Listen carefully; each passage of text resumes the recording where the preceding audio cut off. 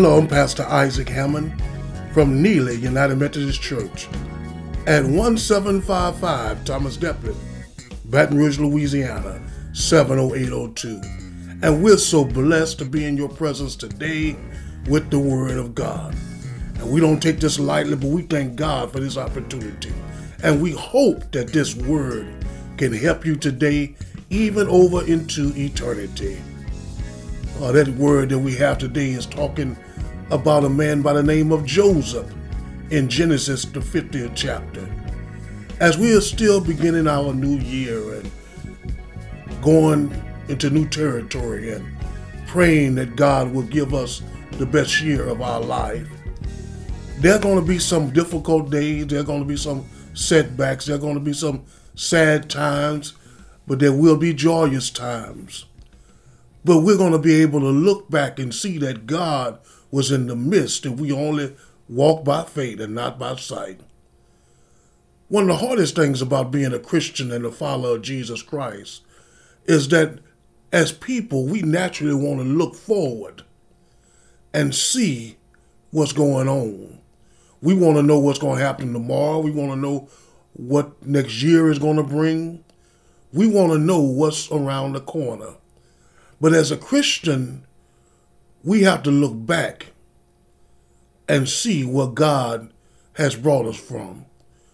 It's easy now to look back as a Christian and see that God opened doors, closed doors, opened up opportunities, lifted you up out the valley and put you on the mountaintop, because you can look back and see that God was in the midst. But when you was going through it, you didn't understand it. You couldn't see the path that God was doing in your life. And when you look at the story of Joseph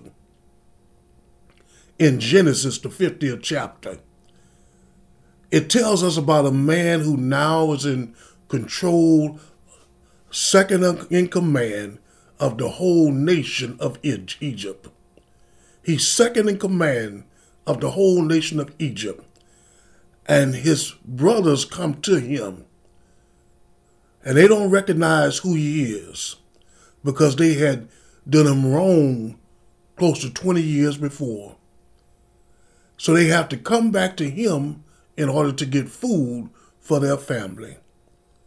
But Joseph realized everything that he had gone through, all the rejection by his brothers and the hatred and the lies and all the things evil that had happened in his life, brought him to a point where he could save his family from famine. And God is going to use you. Everything that you've been through, everything that you thought God was taking something away, and it seemed like you was hurt and you lost something in life and you had some setbacks, some stumbling blocks. Everything that God was doing was bringing you to a point that you are right now, that you can know him. And your story is not over just yet. Wait and see what God is going to do, because he's always working it out for the good of those who love the Lord. And Joseph said this right here in Genesis, the 50th chapter. He said, what the devil meant for bad, God meant it for good.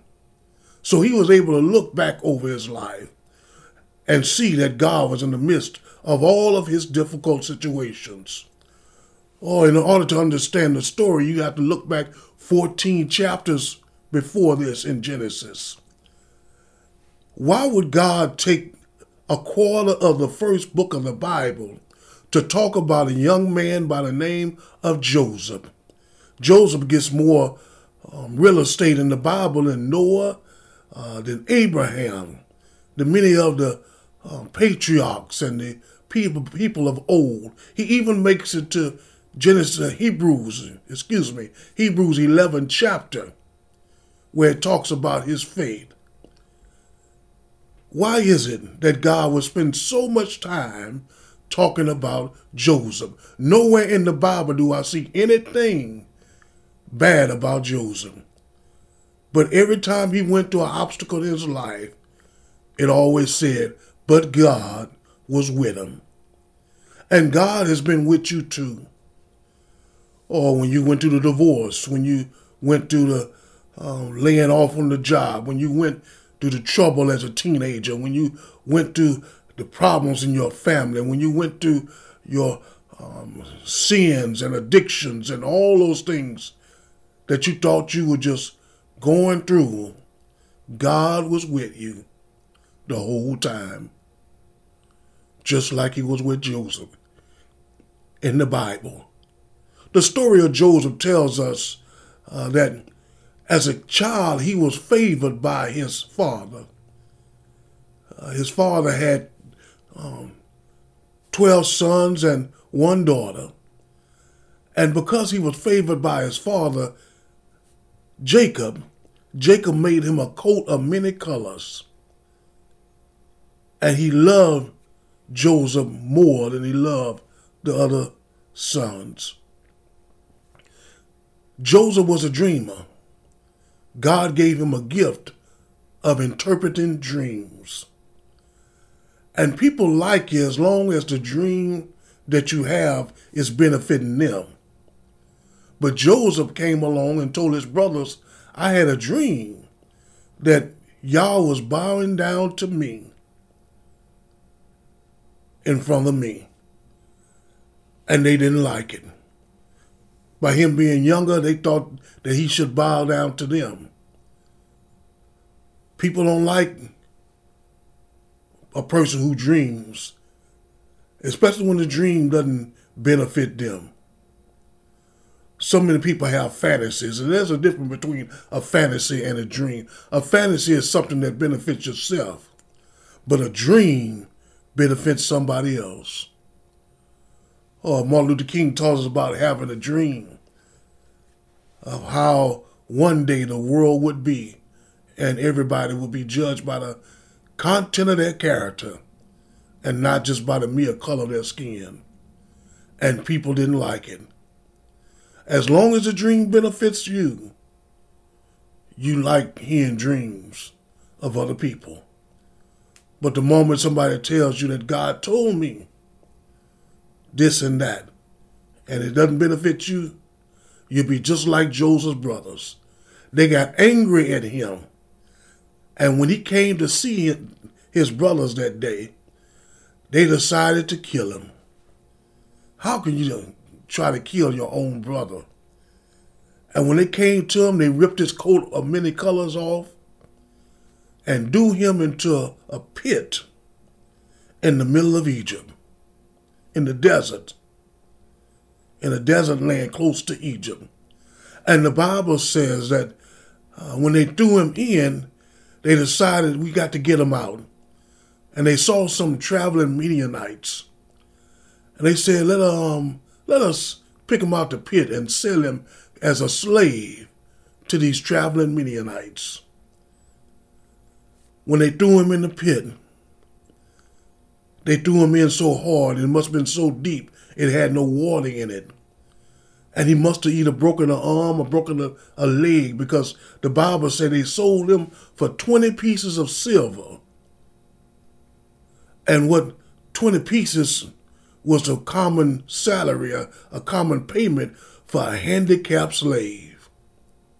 We all know that Jesus was sold for 30 pieces of silver because he was in good shape and no flaw was found on him.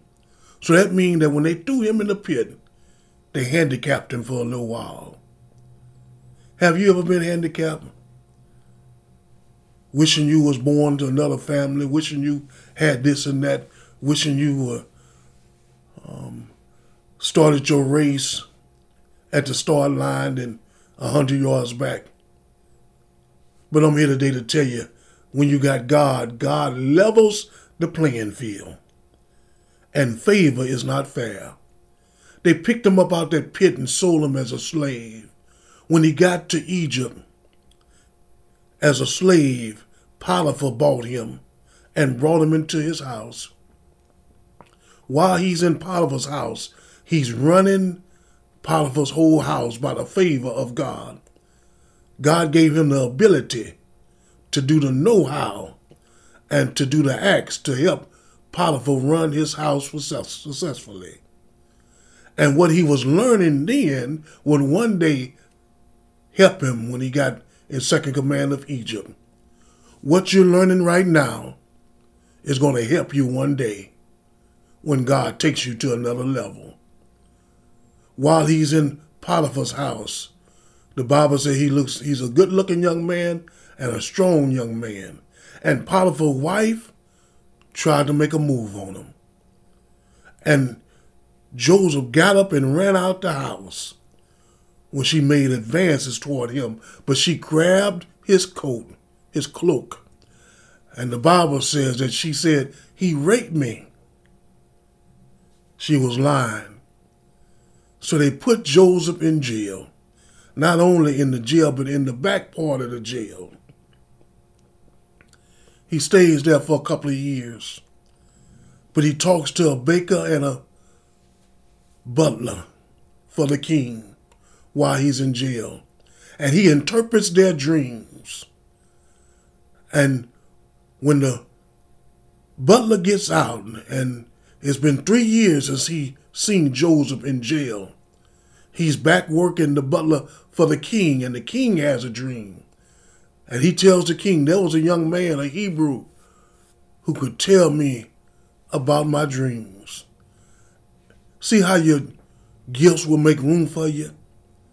Not in your timing, but when God calls you, your gift will make room for you. So they go and get Joseph. They bring him to the king. And the king gives him the dream that he has. And Joseph says, I can understand the dream. It means that 7 years of Egypt will have an overflow of harvest, an overflow of abundance. But then after 7 years, they're going to have 7 years of drought. After he told the king that, the king said, well, I'm going to place you in control. So they stored up wheat, corn, and harvest and seeds for 7 years in big cisterns in the ground in Egypt. And then when the 7 years came, they had food, they had nourishment to take care of not only Egypt, but for all the other nations around. And so his brothers had to come back to the same one they threw in the pit to seek food for their family. And Joseph did not hold no grudge, even after his daddy died. His daddy told him not to hold grudges. But then he realized everything I've been through is to bring me to this appointed time where I could bless my family and keep them alive by supplying food for them to eat in the 7-year drought. What the devil meant for bad, God meant it for good. Joseph could have gave up any time while he was in the pit, while he was a slave, while he was lied on by Potiphar, while he was in jail, while he was forgotten by the butler. He could have turned back and gave up on God at any time, but he kept his integrity. Imagine Potiphar's wife now when she sees Joseph second in command of the nation after lying on him. God will make room for you at the table of life. But don't give up on God. Keep staying faithful to God, and God will stay faithful to you. I'm going to say a prayer right now, and if you believe by faith, I want you to say this prayer along with me. Heavenly Father, I repent of my sins. Forgive me for my wrongdoings. I believe that Jesus is the Son of God. Wash me, cleanse me, create in me a clean heart, and renew a right spirit within me. Father, I believe that Jesus gave the Lord's Supper, went to the cross of Calvary the next day, died and put in the borrowed tomb, but early that Sunday morning, got up with all power in his hand.